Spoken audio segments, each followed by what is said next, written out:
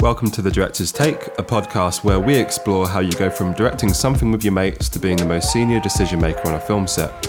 I'm Marcus Thomas. And I'm Oz Arshad, and we are both writer-directors at the beginning of our TV and feature film directing journeys. The pathway doesn't exist, so we are going to do our best to help you bridge the gap.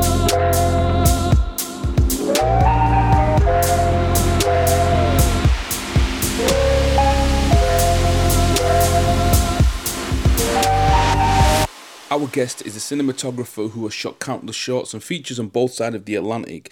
They have lensed iconic shows such as Doctor Who, Sky's A Discovery of Witches, BBC's Chloe, and The Wonderful House of the Dragon for HBO. This year, she was nominated for an ASC award for Episode 8 of House of the Dragon. ASC is the American Society of Cinematographers. Most recently, she has become a fully accredited member of the BSC, which is the British Society of Cinematographers. Welcome to The Director's Take, Catherine Goldschmidt. Thank you. It's great to be here. Yeah.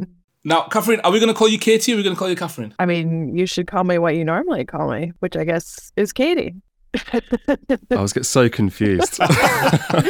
Yeah, my parents just didn't think it through really when they gave me two very different names. But, oh wow. So our first question, we're going to go very, very basic, because this is aimed at everyone from the very beginning of like making their very first short up until being working directors. So at a basic level, what is a cinematographer and what do they do? Okay, so at a basic level, a cinematographer is responsible on a film set for three departments: the camera department, the lighting department, and the grip department. And so, yeah, when you're on set, which I'm sure you guys have discussed, you're sort of, anyway, you're running those departments. You're basically their manager, essentially. But the interesting part, and where it sort of coincides with what directors might be interested in, is that obviously we work very closely with the director, both in prep and then during the shoot as well. But our whole purpose is to sort of translate what the director wants the film to look like into the reality, right? Into actually, photographing the scenes in the lighting, with the camera, with the lenses, how the director has communicated to us that they want it to be like. So is that basic enough? No, because I think essentially it comes down to mood, right? Like each scene should have like a mood and overall there should be a tone. And you guys are so key in that in terms of crafting the look of something, right? In terms of painting with light. Yeah.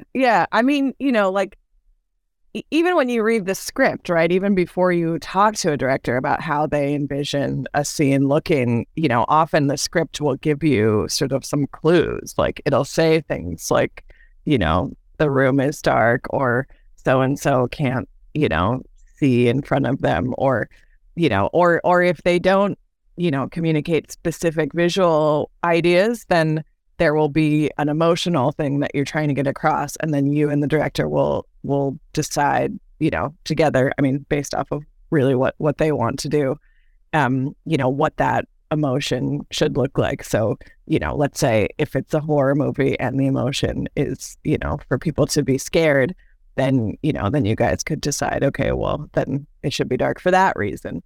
But what's interesting is you can make the opposite choice. Like there's often like very common choices, right? Like dark equals scary equals horror, but you could equally say, okay, well, in this movie, the scary choice for us is actually that like you can see everything, that it's like, like blindingly bright for whatever reason. So that's what's fun about the job, is that like, even though there's, audiences today are very accustomed to, certain visual tropes and certain like generic customs, you can always break with that. And the joy of figuring out, a new way to approach stuff is to come up with how you want to do that, basically. Being a cinematographer / director of photography, why did you choose that route? Is it something that you gravitated towards from young? What was it? There's a specific story which is that I was at college or university to your UK and European listeners, and that so college or university, that's the first time I was ever on a film set that was functioning the way that a film set does. It was a student film set, and so that's when I learned, like, oh, there is this person called the cinematographer, and underneath them work camera assistants, and there is a gaffer, and all those roles. So I learned all that, and then I was making my final project, and we were basically, to do the final project, you had to write it, you had to direct it, you had to edit it, but for whatever reason, you could not be the cinematographer.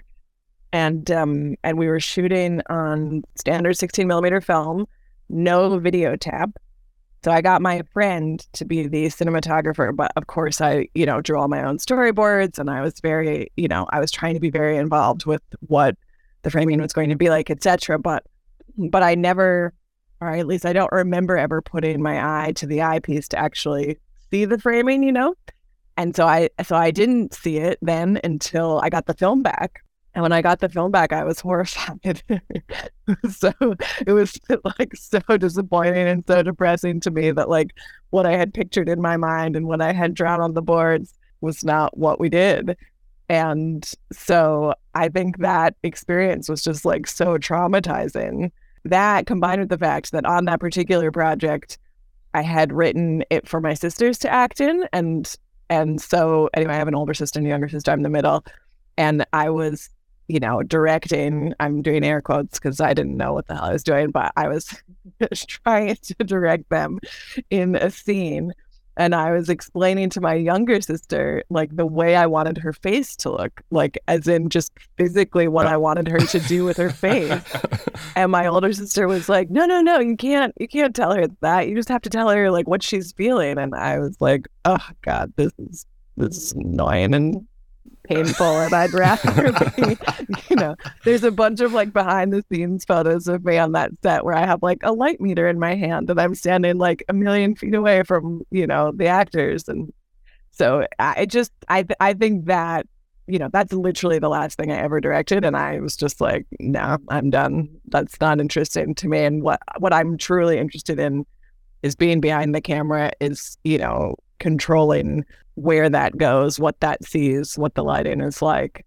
And so then I moved to Los Angeles after I got out of college and basically, started working as a camera assistant. Yeah, so you went from there, and what we kind of want to know is about how you work with a director specifically. And how do you usually get approached, and what do you look for when you decide to work for a director? So how I usually get approached these days is probably through my agent, more or less. And obviously I get approached, it's a specific project. They'll often send me the script, so then you're reading the script, you're trying to figure out if you like what's on the page. But then as far as whether or how I decide if I want to work with a director, I watch, all of their previous work, whatever I can get my hands on. And I guess what I'm looking for is just some attention to the visual language of the piece, And I mean, the thing is, like, that can mean any number of things. So it's quite specific, really. And I don't know. Yeah, it's not like I have a, checklist like, oh, they have to, like shooting dark stuff, or, you know what I'm saying? Like it's much more like, I'm watching whatever they've made at its face value. I mean, I'll give you an example. Like Geeta Patel, who I worked with on House of the Dragon, her independent movie that launched her career was a documentary that she made with her brother, and it has horrible cinematography that she did herself. Did you tell her that during the meetings? Well, what's funny is when you watch the film, it's a story point. It's like something that they make fun of throughout the film, that like the cinematography is so bad. And when I met with her, I said, oh, I really loved your film, which is true. It's a really funny, fun film. And she was like, oh, did you like the cinematography? So anyway, so what was cool about that was just that, like, she had an awareness of it.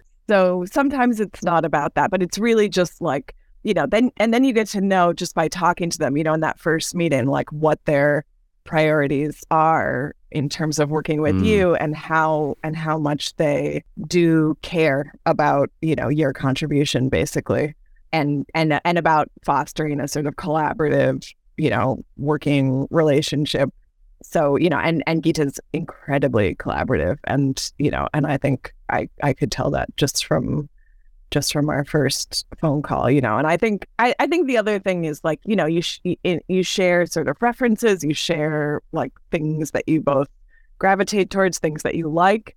And if you feel like there's this sort of shared sensibility there, then that just makes it a lot easier to, you know, to both be on the same page about stuff, to, you know, to both talk about. I think we discovered that pretty quickly. And is that something that you do more now? Because obviously early on, to build your reel, you were doing whatever you could do.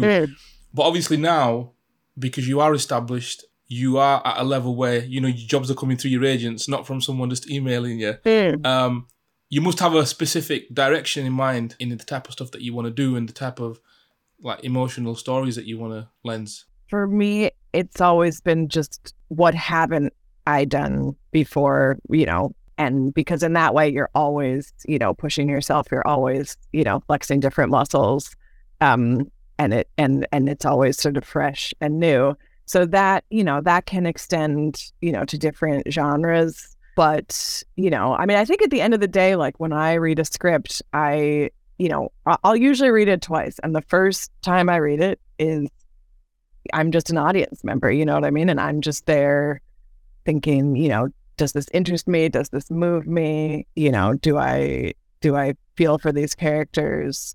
You know, and if the answer is yes, then, you know, then it's probably something I want to photograph. And so then I'm going back and I'm reading it again, and I'm looking for, you know, visual opportunities. I think there's a sort of spectrum maybe that DPs can sort of fall on with, you know, how story focused they are versus how, I don't know what would be at the other end, maybe how, you know, technologically focused they are, or how, you know, and I definitely fall towards the more, you know, the story end of things. So in other words, like, just because it's a comedy, say, doesn't mean I wouldn't shoot, you know, I think some DPs are like, oh, I don't do comedy, you know, that's not me. Like, if it was the right comedy, I would totally do it. You know, I think some people might be like, oh, if it's all set in one room, like, that's boring, why would I shoot that? But, you know, I think if the right script came my way, set in all set in one room, I would still be interested, you know. So it's hard for me to quantify or even sort of qualify specifically, you know, what it is, but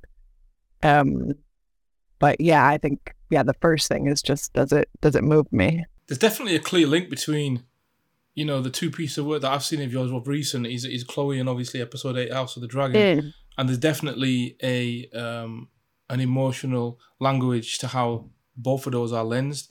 Even like on, you know, the one that Marcus and I, when we saw on set in episode 8, where the Silent Sisters are dissecting, doing an autopsy on Vaymond, and the shot of Rhaenys and that lens that you used, and it just looked absolutely beautiful. Like, so even when she's talking to the Maester, you know, just the way that is, it really served what was going on in the story right then, and it felt like that anyway. It felt like by design.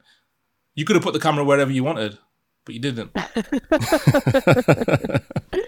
No, I mean, I used to, let's see, I had a film professor who would say, I think this is what he would say anyway, maybe I'm paraphrasing, but just that, like, there is a right place to put the camera, you know. I definitely subscribe to that belief that, like, if you're telling this specific story, then there's a specific place to put the camera. And so, you know, a lot of the joy from, you know, in my job comes from figuring out, like, what that is. And, you know, sometimes you can figure it out in prep just by talking to the director about what they want to get out of the scene. But sometimes you have to show up on the day and just pay attention to, you know, what the actors are doing, and you know, look for those opportunities, really. But we'll definitely dig down into the craft of being on set soon. But I think whilst we're there, I think it would be quite interesting to hear about the hardest transition for any filmmaker is how did you go from shorts to long form? How did you make that work? Yeah, essentially the arc is that I moved to Los Angeles. I worked for a camera assistant for a couple of years, and I worked mostly for DPs, or I found myself working for a group of DPs who had all gone to this one film school, the American Film Institute. And so I put together a reel, shorts I'd shot on the weekend, applied, got in, 2-year program, learned an enormous amount, graduated, and then I literally ran into a director on a train in New York who I had done a summer program. While I was still at university, we'd done like a summer class together, because I just couldn't get enough of filmmaking during the school year. I had to do it during the summer as well. And he asked me what I'd been up to, and I said, I'm about to graduate from AFI. And he was like, I'm looking for a cinematographer for this feature. And it's like, oh, okay. And so then I think it was like 6 months later, and in that interim period, I actually did this very cool internship program that the Academy of Television Arts and Sciences sponsored, which was pairing me with a similar program to what you guys did, to be honest, in terms of like getting paid to shadow. And so I was paired with Alan Queso, ASC, on this NBC show he was doing at the time called Trauma. So I got to hang out, on that. That was, at that time, that was the biggest that I'd ever been on. And that was, I think, the first like proper television set I'd ever been on. So that was a great sort of like, bridging the gap from film school, back into the professional realm. And then I went from there and went to New York and shot this incredibly tiny, incredibly indie feature film called Northeast on Super 16. But it was the sort of thing where, like, I'd done my first feature, and of course, I thought, like, well, this is going to go to Sundance, and then I'll get an agent, and then this and that and the other thing. And, and none of that happened. Yeah. And so then I just had to keep going, you just have to keep going. And so, there's this sort of murky period where I was, then that's honestly, I think a huge number of shorts I shot probably happened in that interim period, as well as I started working more in documentary, which is something I just fell into, but, found really fascinating. Then I was still sort of, shooting features was still always somehow the goal. And so I did manage to crank out, I think, like 8 more before I moved to the UK. But, the thing is, like, each one of them had, very slightly higher budgets, very slightly like more named cast, whatever. But still, nobody has really seen or heard of them. And and so that just makes it that much harder to, to get to the next level or whatever. But I moved to the UK for, completely non-professional, personal reasons. My husband's English. And then basically had to start all over again because, certainly if nobody had, seen these movies I was shooting in the US, like definitely nobody, at least in the US, nobody had seen the movies, but they could be like, oh, you worked with this director, oh, this actor, and it's this sort of community, right? Yeah, piece things together. Yeah, but here it was like, who are these people and what is this? And so, so then you start again, basically. So when you came here, did you have to do much of starting again, or were you just kind of like doing shorts and meeting people and then you had the interest anyway? What was that like? So basically it was definitely a transition period where I was still, where I did have to start again. I did have to, shoot more shorts, just to meet people, et cetera, et cetera. But at the same time, I didn't want to close the door on what I had begun in the US. So I would go back to the US at least once a year, if not sometimes more, to do jobs there as well. I did 4 more features in the US, but after moving here, that is what happened. So I guess I moved sooner than I thought, or had shot less features than I thought when I moved over here. So yeah. That is a lot of work here. That is a lot of work. Like, I'm thinking about DPs that I know, DPs that you know as well, Marcus, from like NFTS. They don't do 8 features before getting into the industry. Do you know what I mean? No, they leave film school and they get agents, some of them. Yeah, well, it is it can happen that way. It's different in the US. I mean, my impression when I moved here was that, like, on the one hand, it's so fantastic to have, state funded filmmaking, that doesn't exist in the US whatsoever. So on the one hand, it's wonderful to have that kind of support. On the other hand, what I see that doing is that people sort of think like those are the only channels available to me, and they spend the time in the schemes, doing all the passes and the development and whatever to try to get, that precious BFI funding or whatever it is. Yeah. And the truth is the BFI is only going to fund, so many films a year. Whereas in the US, there's not a pipeline. You know what I mean? People, if they have a movie they want to make, they're just going to beg, borrow, and steal and do whatever it takes, like one of the features I shot, the director literally just like took out 8 credit cards and that's how she had it funded, like, and that's, I hope they got their money back. Yeah. And then they got their money. Exactly.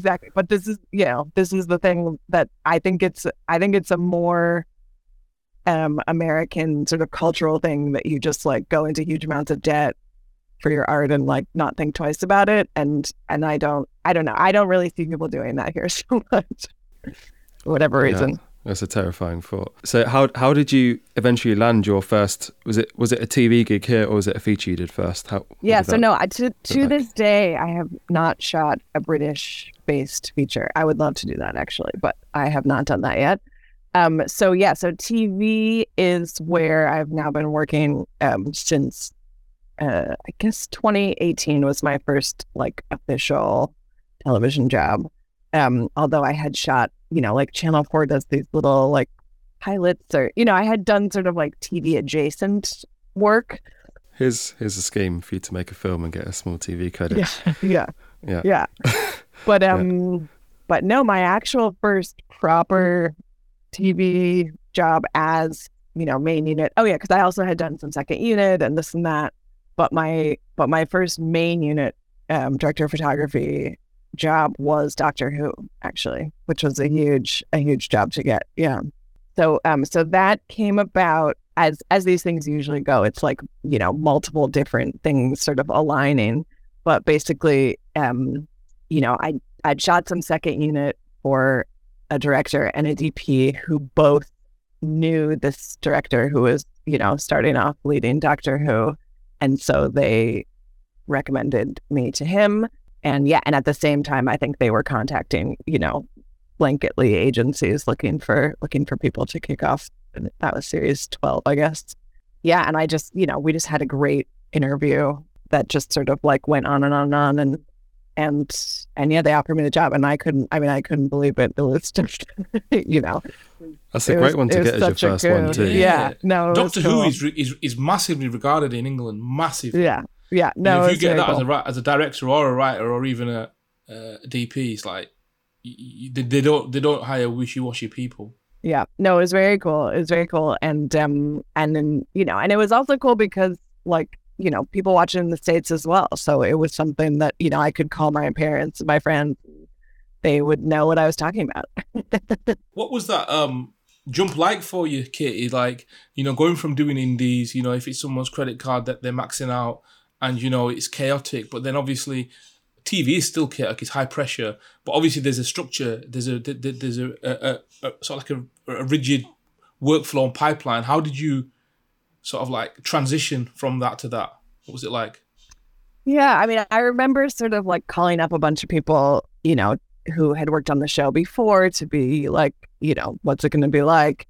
And I remember talking to Susie Lavelle, who had shot the show, some years prior. And she was like, you're going to absolutely love it. Like, it means that when you shoot TV and you say like, oh, I need to like black out this entire location, people just say like, okay, instead of like, really, like, do you have to do, So no resistance. Yes. Well, I mean, there's always resistance. That's what you were at told. Something, yeah. But you know what I mean. There's just a certain, if you go from shooting indies or shorts or whatever, where it's just like every tiny decision has this like massive sort of budget, repercussion that you're always trying, that people are always questioning you about, and you're always sort of fighting to have the kind of bare minimum tools, then suddenly you have more resources and people aren't, they're not sort of like making you defend every single little blackout you need to do or whatever it is. So that immediately feels liberating. As far as the sort of structure and the hierarchy, I mean, to be perfectly honest, going from shooting independent features that are director-led to shooting television in the UK is a much easier transition because it is still, for the most part, a director-led medium. We had a showrunner on Doctor Who. He was involved, but he was also, the head writer. Was that Russell T Davies at that time? No, at that time it was Chris Chibnall. So, so Chris was definitely, present and interested in the choices we were making, and yet he also had to write all the scripts himself, basically.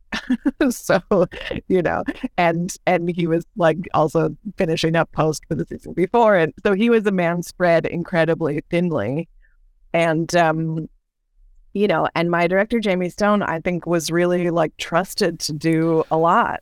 Jamie Stone. Yeah. I know who he is. Yeah. He's NFTS.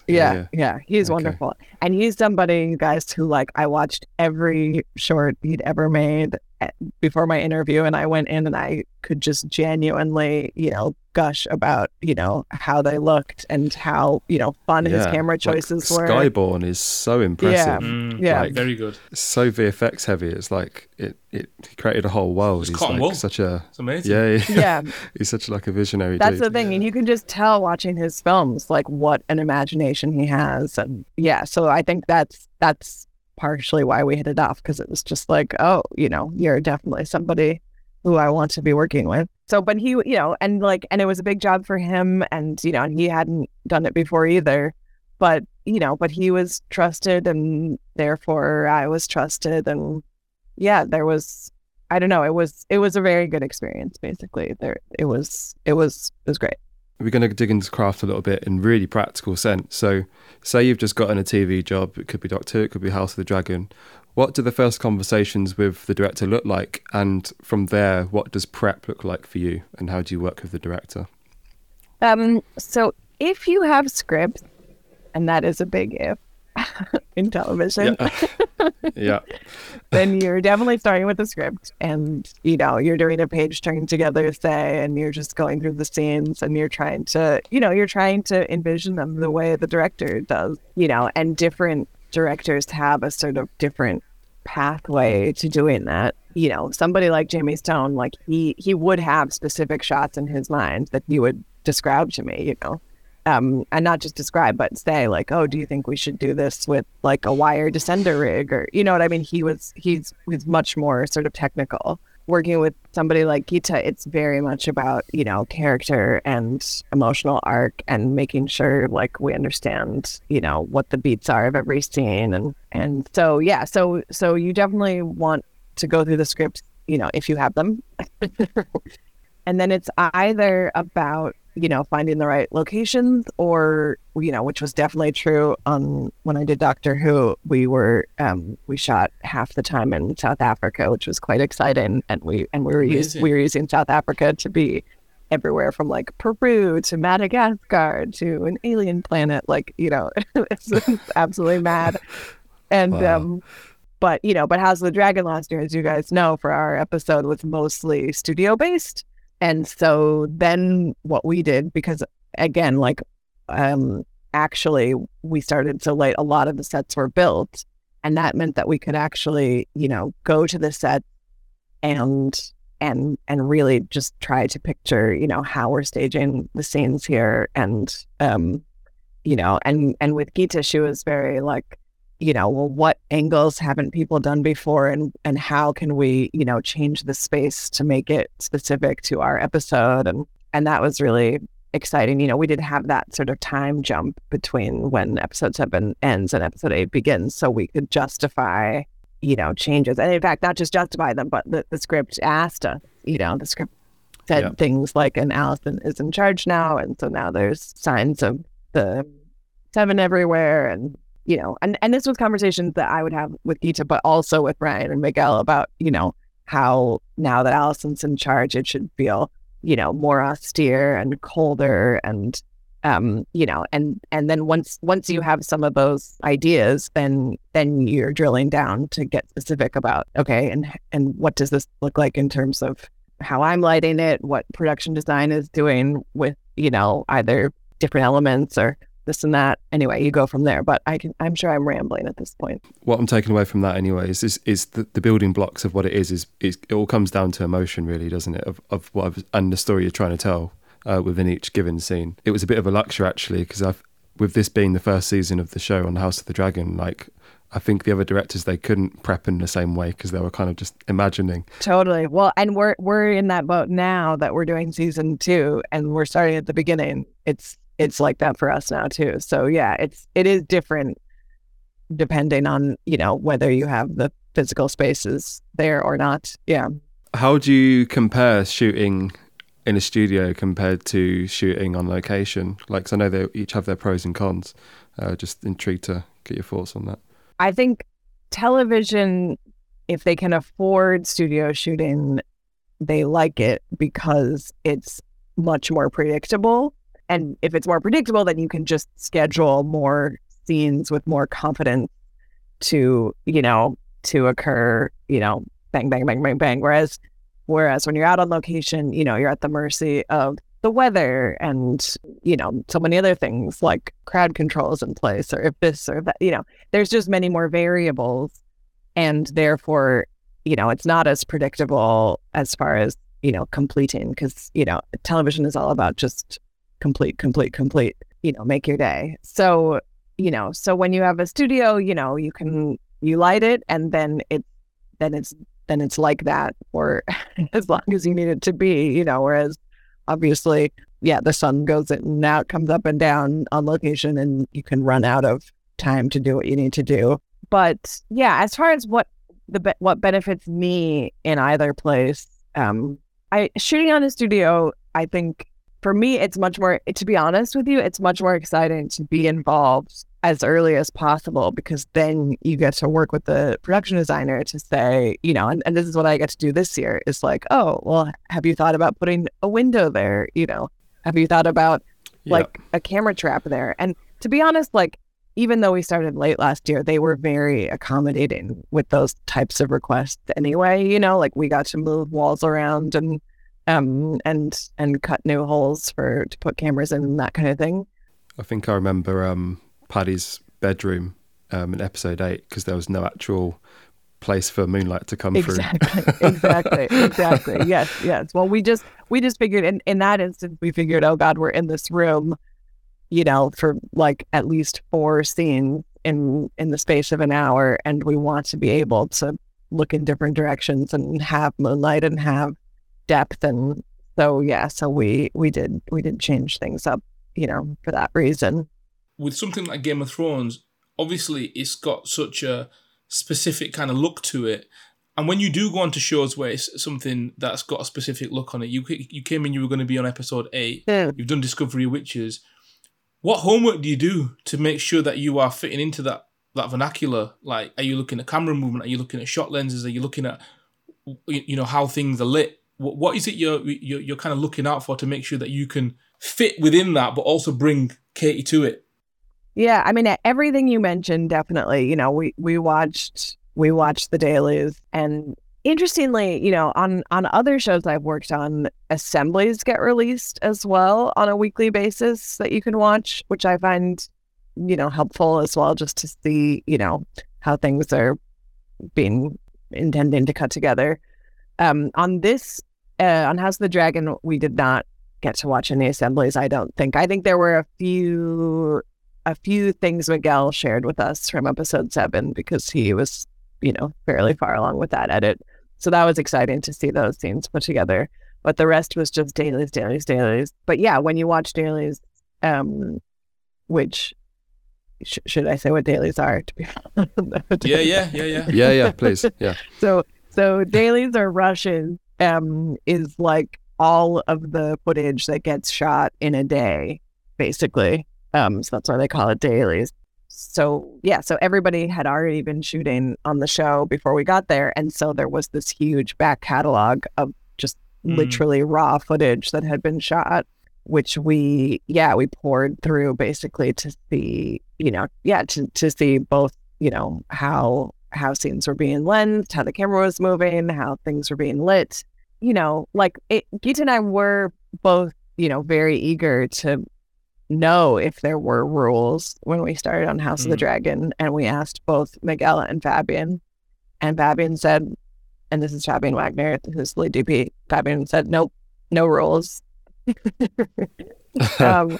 And Miguel, did rules come in later? And Miguel was like, Miguel had a few more things that he wanted us to try to do, but to be honest with you, it was fairly open.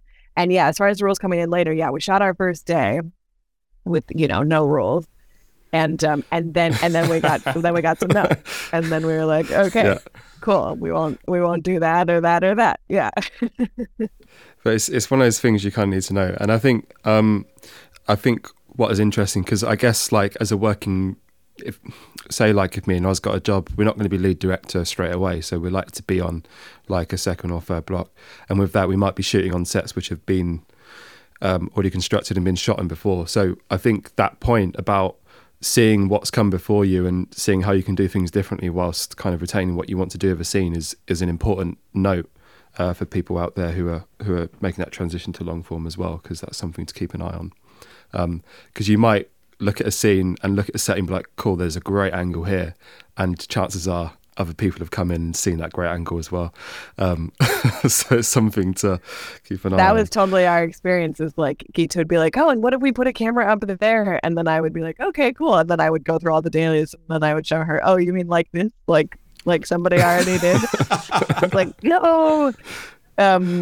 So anyway, I mean, you have to make the episode your own, really, because they hired you to do it, and yes, you have to have an appreciation for what the whole is, and obviously on House of the Dragon, which was different than say Doctor Who or anything else I'd worked on, the showrunners Ryan Miguel were incredibly involved. So, so we were often, seeking their approval and, showing them storyboards and, and concepts and, pitching them ideas. I don't think a director or, other people realize, not even just the pressure, just what it must feel like for you as the DP and for Geeta as a director, when you've got the execs, you shoot in a scene that's an ensemble scene, the big scene in. I mean, you lot had bloody two massive ensemble scenes in episode 8, but the one where they were around the table when Viserys comes for the last time with the family, and then you've also got both showrunners in the room, you've got the execs in the room. What does that feel like? To me, it feels like a school example when you've got all the deputy heads and you've got the head teachers and principals in. Watching you teach, I can't screw up. What's that pressure like? Yeah. That's kind of what it's like. I mean, I'll tell you, I love my job because if I don't want to talk to actors, I have a place to hide, and if I don't want to talk to, what I mean? I can always be hiding somewhere. Whereas Geeta, there's no place to hide. Basically, if you're a director, you're out there.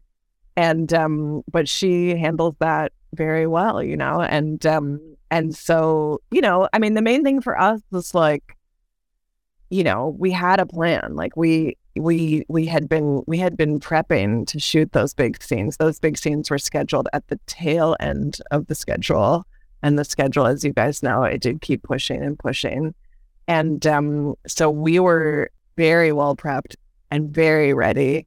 Such that, when there were changes on the day, which there were, it's funny, I was saying, oh, well, it's more predictable when you shoot in a studio, but the actors and what they are doing is the is the unpredictable thing. And so, so we had a lot of that to work with. And to be perfectly honest, I think that's when those personalities, the execs, et cetera, when they show up, because we have this many principal cast there, and at this late stage in the game, everybody knows what those personalities are like, and and what they might get away with, if you know what I mean. It helps actually to have some adult presence in the room sometimes. So people are on their best behavior. Exactly. And and they were great with us. Like they would show up and check in, and then and then once they saw it was all in hand, then generally they would leave us to it. It was good. But yeah, I mean, it definitely is just as you described. It is like, all the teachers are there.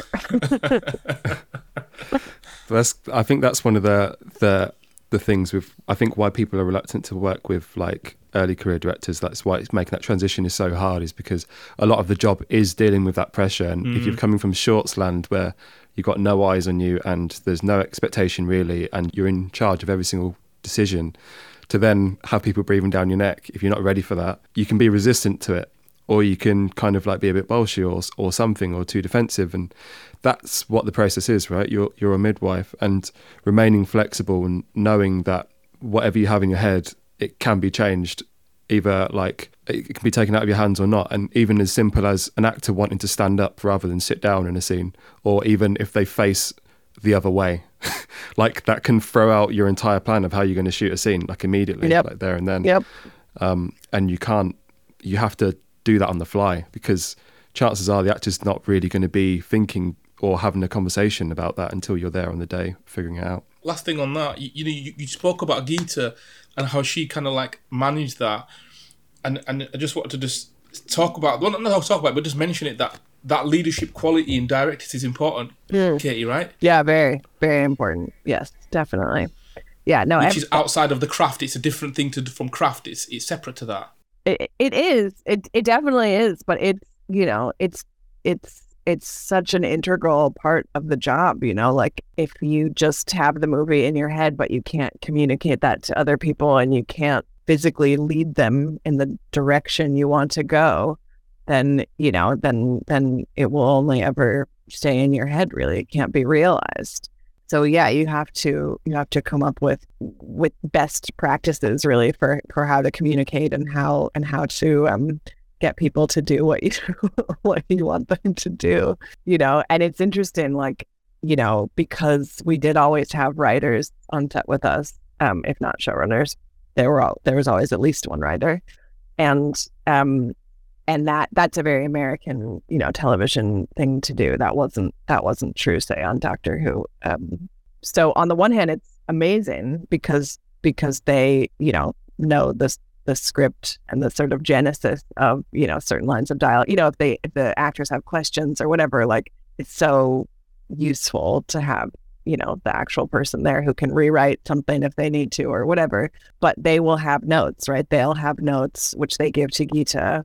And Geeta has to figure out, or, the director has to figure out how to take those notes and communicate those to the actors, and not just as a sort of intermediary, but like, really to believe them and translate them, within the framework of how they want things to go. So that I think is such a specific and terrifying skill.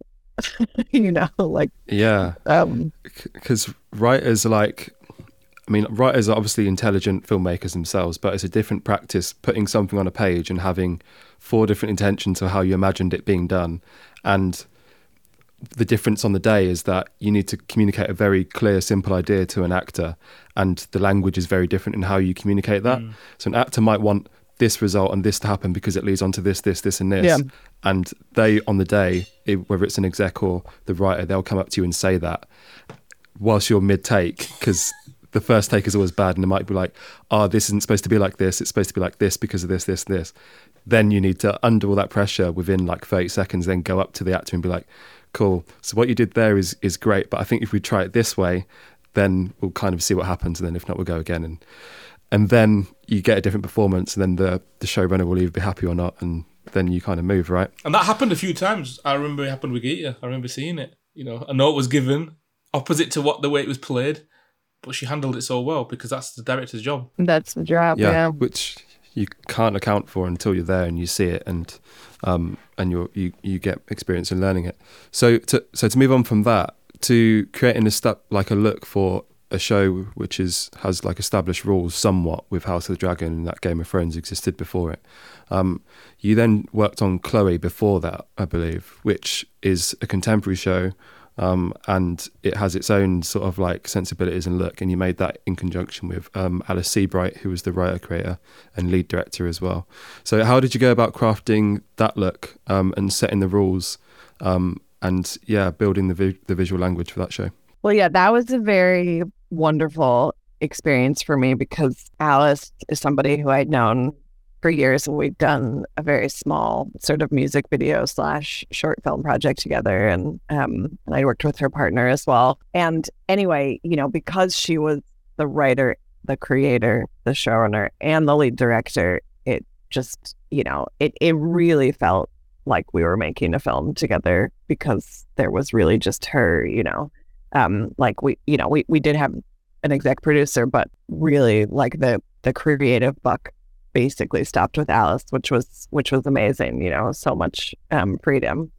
So as far as how we went about crafting the look, we just started by pulling, references basically to films that, that we liked, that were similar in tone or mood or sometimes just, in plot. But, like The Talented Mr. Ripley was a huge touchstone for us. It had a lot of similarities as far as the plot went, but also just in terms of, how it was shot and, certain compositional techniques. Like basically, I think the other reason why Chloe felt so much more like a film to me is that we were following one character, and in my experience, TV is about multiple characters and all these, following all these different storylines and plot lines and whatever. And it's a much more sort of like singular story that you're telling, when you only have an hour and a half, 2 hours in a film to do it. So it felt to me, because it was so focused on this one character and seeing everything through her perspective, it felt a little bit more like a film in that way. And so we could be incredibly subjective with our choices, because we just knew everything was going to be told from her experience. And so that's how we made the choices. It was just like, how does Becky see the world? How is she functioning in the world? Is she, because she's this character that is like Matt Damon's character in The Talented Mr. Ripley. She's a chameleon of sorts, or she tells lies, she puts on false personas, and so we basically just developed a visual language for that, for when she was sort of like playing her sort of alter ego role, what that would look like, as opposed to when she was at home with her mother. So I mean, for me, it was like there were all these very rich sort of visual threads that we got to sort of craft, and it was very, very exciting. And it was single camera, right? And then sometimes you use two, whereas on Thrones it's minimum of two, mostly three, and sometimes four. Yep. What's that like? Yep. And making sure that your lighting's not flat, and making sure that everything works and looks as like it's been shot on one camera. Yeah. Now that was obviously a change to go from like you guys said, like single character, single camera, subjective viewpoint. We did a ton of handheld in Chloe as well, which I operated myself. To then in House of the Dragon, like you say, it's multi-camera. There's very little handheld, and in those situations, I actually feel like I can't operate in those situations, because if I'm behind a camera, then I have no control, no ability to really monitor what the other cameras are doing. So in that instance, you are, I'm positioning myself on the set as close to the director as possible, but still with the GIT. I'm seeing what all the cameras are seeing, and I have all the operators on headset, so that we can all, talk about what they're doing. So you're literally tweaking it there and then? I'll break it down, I guess, from so you do a blocking, then after the blocking is done, then that's when you want to be figuring out first and foremost the camera positions. And when you're working with multiple cameras, you definitely want to start with a camera. because it gets very confusing very quickly if you start compromising. So yeah, the cameras are lettered, right? So A is typically like the hero shot, the shot that like you cannot live without. It's on the shot list. It's of the hero character or whatever. And so you want to set that one up first because all the other cameras have to work with that camera, and you don't really want to do it the other way around. Like you don't want to be compromising a shot of Patty Considine, who's doing all the talking in the family dinner, or a shot of, one of the kids who has 2 lines or whatever. So once you know what the A camera is doing, then you can sort of plot in your mind and physically because you're there and doing it. But in prep, I'll say that actually we did a lot of plotting in our mind first. So, we tried to sort of work out this math puzzle before we even arrived. But then once you're there and you actually see, how the scene goes, then you can say, okay, at the same time as I do Patty, I can put another camera here to do Matt. I can put another camera here to do so-and-so. So you position all the cameras, then you light for them. But believe me, like they're not. They're typically, typically it's like I'm lighting for a sort of like 90-degree wedge, and I can put the cameras anywhere on that 90-degree wedge. That was my approach anyway, for I think both of the 4 camera scenes that we did, just because that's how I could maintain control of the directionality of the lighting and keep it looking, how I wanted it to look. That's great, yeah, because we spoke to Alice a couple of weeks ago, and she was talking about, there was one scene, I think in episode 3, where I think Becky, I don't know if she's Becky or she's Sasha in that moment, but she's in the bath and she just said, we just needed to get it. And Katie just grabbed the camera and just jumped on top of the bath and just got the shot. Just standing there over it. Yeah, we didn't see you do that on House of the Dragon.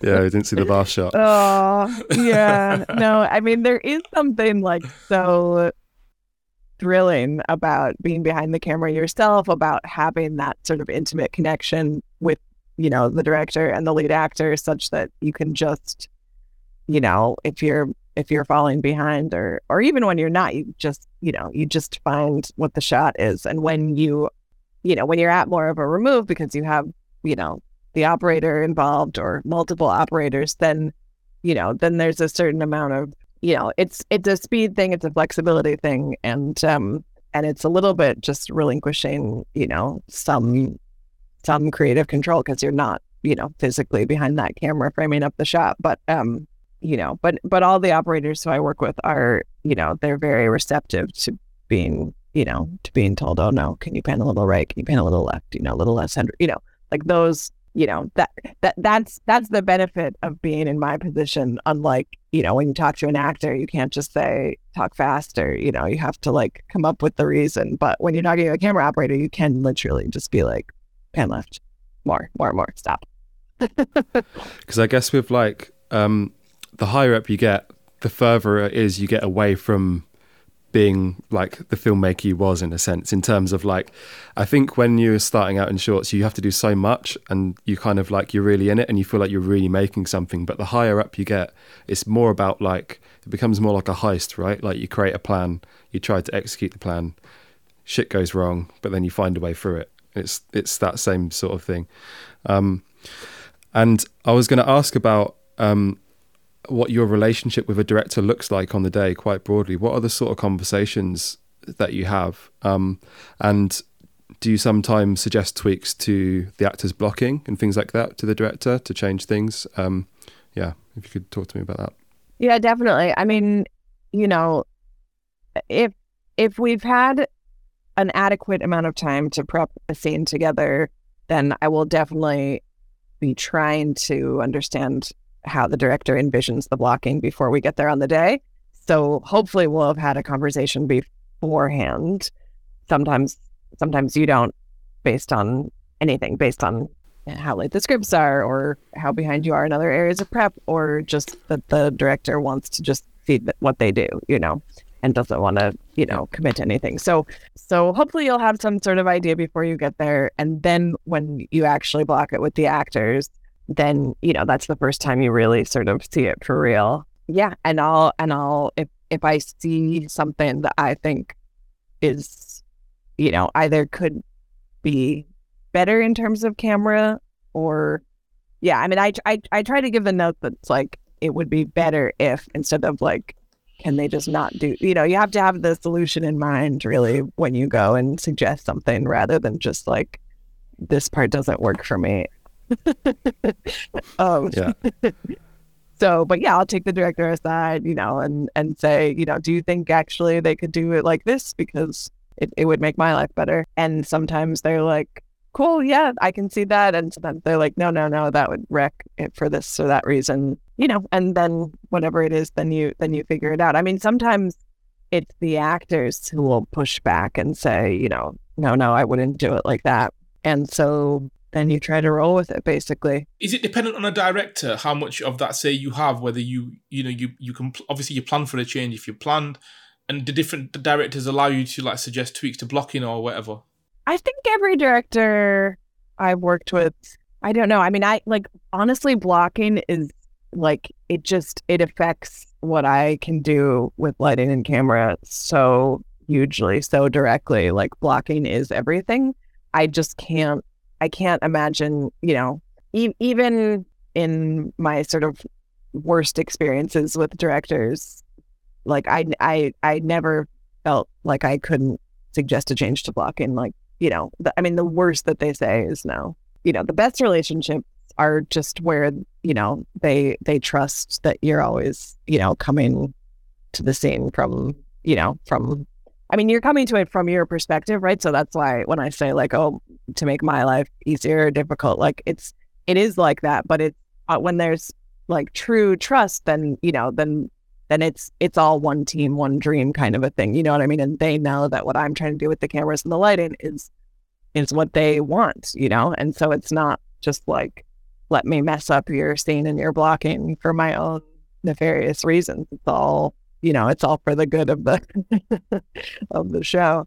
One of the things that really kind of like threw Marcus and I when we went on the Game of Thrones set was obviously the fucking scale. It was just insane. Yeah. But also just seeing like cranes and dollies just on standby for over a year and the grip teams attached to that.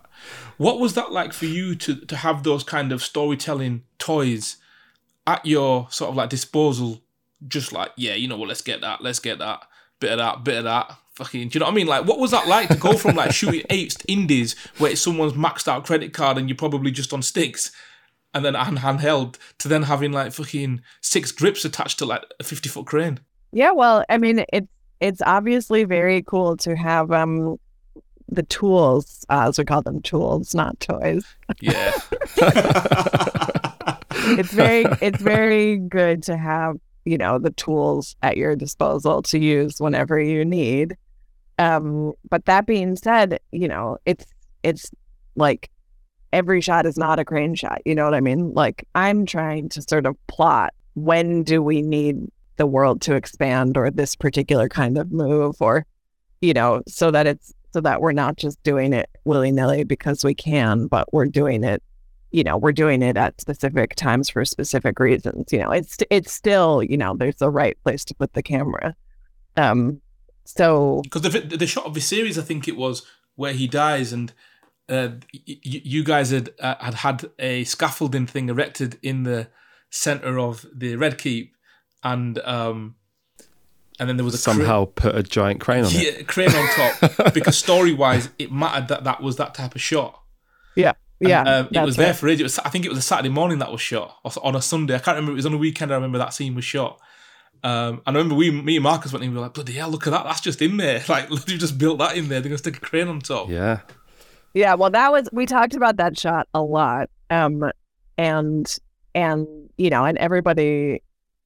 Yeah, it's funny. Like, what is also true is like the bigger the show, the more experienced people you have around you. So everybody sort of has an opinion about how you should do things. So So a few people were trying to convince us that we ought to do that as a wire cam rig. And Gita and I were like, no, it's not a wire cam shot. We definitely want to have the control of it being on a crane. We want to start with a composition and end with it's not wire cam. So anyway, so many discussions about that and just the logistics involved, like you guys are saying, about like how to get a crane into a place that nobody had thought to put it before. But once you have people sort of on side with you about that, then everybody is working hard to make it happen and, adjusting the schedule accordingly and this and that. And yeah, I mean, but then how it got used in the edit is obviously that wasn't our original intention. It's cut up, isn't it? Because it's a really long shot. It's a really long shot. And the original, I'll just say, the original intention was it was a pullback that we wanted to play out at the end of the show. So in other words, you'd see the king die, in close up. And then after he has died, then it's like and the credits roll, kind of a shot to just sort of show that he's died, alone, with the sort of specter of that model that he was building, and to really, like, I don't know. I mean, to be honest, it was the end of our episode, so this is how we wanted it to go out in the final version, right? Because it's not just the end of our episode; it's the end and the beginning. It's part of this larger whole. They repurposed the shot, because it was less like this is the end of the story, but more like if we cut to black after his close up, then you'll tune in again next week, and and there's more coming. So so they repurposed it, but it's good it's still in there because it's still even though they reversed it. I think they sped it up a little bit. It's a different shot. Yeah. But it still gives you this sort of different perspective on his experience, because you have just seen him like surrounded by his family, and and where that family dinner scene ends is with him, thinking that he's sort of solved his problems and that he's bridged some gaps and that people have come together in this way. And then, to see him in his cold, dark bedroom alone dying, it's like, we wanted that sort of visual contrast, basically. So I still think, I'm still glad that it's there. It's just a different purpose.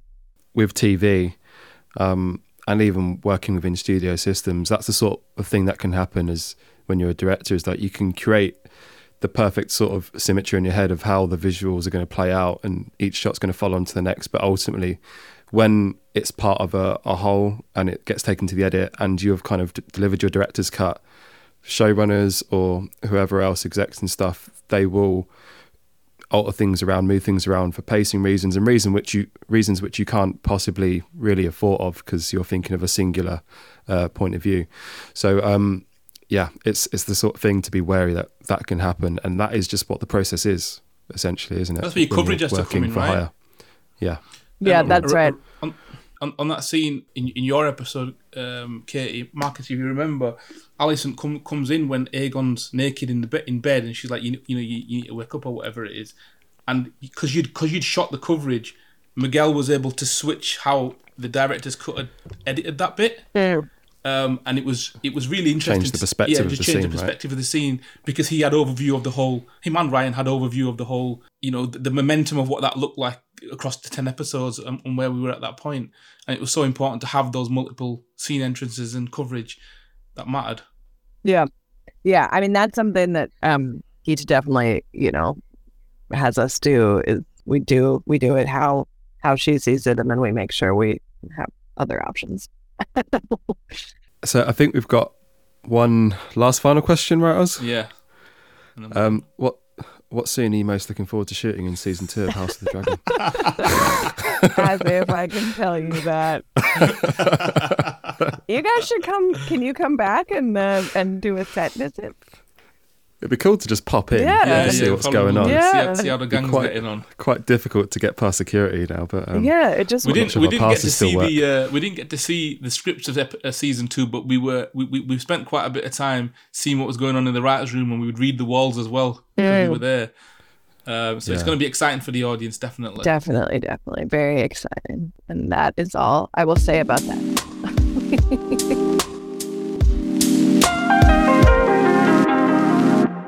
And the final part of the show, which we do, is a nugget of the week. Okay. We essentially, because we consume so much stuff, like podcasts, like YouTube videos, and obviously books and all sorts of fun stuff, we thought we'd throw out what's inspired us this week. Do you have something? Do you have a nugget? Well,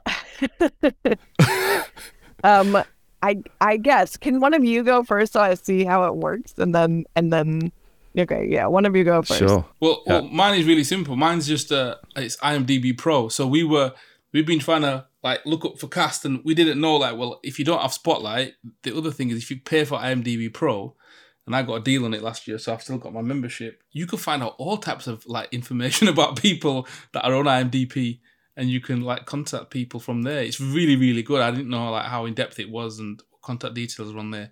IMDb Pro is good. And there's also like a 3 months trial as well on that. Yeah, I think there is actually at the moment. So I think, say if you're looking for agents and stuff and you can't see the lists or anything like that, you can literally go on there and figure all that sort of stuff out when looking at who to approach if you're going to do that in a targeted way. And you can also, I know this from personal experience, you can also like control what you're known for, you know, that part of IMDb, like the things that come up first, you can curate what that is, and that I think is useful too. And my nugget of the week, which is slightly topical, there's a little video, maybe about 9 minutes long, and it's with Casey Bloys, who is like the head of HBO. And the title of the video is How Hit HBO Shows Like The Last of Us and Euphoria Get Greenlit. And it essentially talks about what sort of shows they look for, why they choose them, what makes a HBO show, and they also dig a little bit into like the notes process as well, and how they approach it as a studio. So it's super short, but it's quite interesting just to get that perspective from a studio rather than directors who bump up against studios. That's cool. Yeah, I would be interested to know about that. All right. Well, I was reading an article today about this Vermeer exhibition in Amsterdam at the Rijksmuseum. And it sounds so good that I'm like, how do I get over to Amsterdam before it closes? Which, yeah, something tells me I'm not going to succeed at. But yeah, they've somehow managed to get together. I think the article was saying like, so he only painted like 36 or 37 paintings in his short lifetime. He died at the age of 43. And they've managed to get together, I think, 28 of those paintings in one place. So the article was saying this is like a larger number of Vermeers than in one place than even Vermeer would have seen in his lifetime. And anyway, the article is just sort of like describing the paintings in like beautiful detail. And it made me like, you know, go and Wikipedia all of them just to, you know, I mean, I'm familiar with some of them, obviously, Girl with the Pearl Earring and The Milkmaid, but there were some others that they were talking about that I didn't have a visual for, but it was, anyway, to read about them and then to look at the image. Anyway, I found even just that small act to be quite inspiring. But yes, I wish I could see them in person. Amazing. I think I'll be Googling that after this. Yeah. And maybe we can all... if you're in Amsterdam, just... Yeah, plan a weekend to Amsterdam, yeah. I'd love a little excursion again around Europe. That was fun. Oh my God. That was one of the fun parts of being on House of the Dragon, right? We had like, for whatever reason, because of COVID actually, I think we had like a little 3-day gap. That's right. Of nothing. That's right, yeah. And we're in Spain, so we just popped to... Lisbon. To Portugal. Yeah, I know. To Lisbon. Yeah. I know, that was great. Katie, thank you so much for giving up your Sunday evening to speak to Marcus and I on this. I know that you're super busy right now, and it's been a joy to really get under the bonnet of how you think and approach storytelling. My pleasure. Thank you guys for having me, and nice to see you again. This concludes the episode. next week we're going to be joined by another exciting guest, I'm sure. So follow the socials to find out who we'll have on. And if anyone does happen to be listening, get your questions in at thedirectorstake@outlook.com. And we want you to tell us what you want to know about directing or the film industry at large, and we'll do our best to tell you. We want to shape this as a resource for you, so please do get your questions in and reach out to us on Instagram, which is the Director's Take Podcast. We're also on Twitter at Director's Take. Katie, where are you? Oh, I'm at CGDOP on Instagram. And so that's it for now. And until next time, keep learning, keep failing, and keep the faith.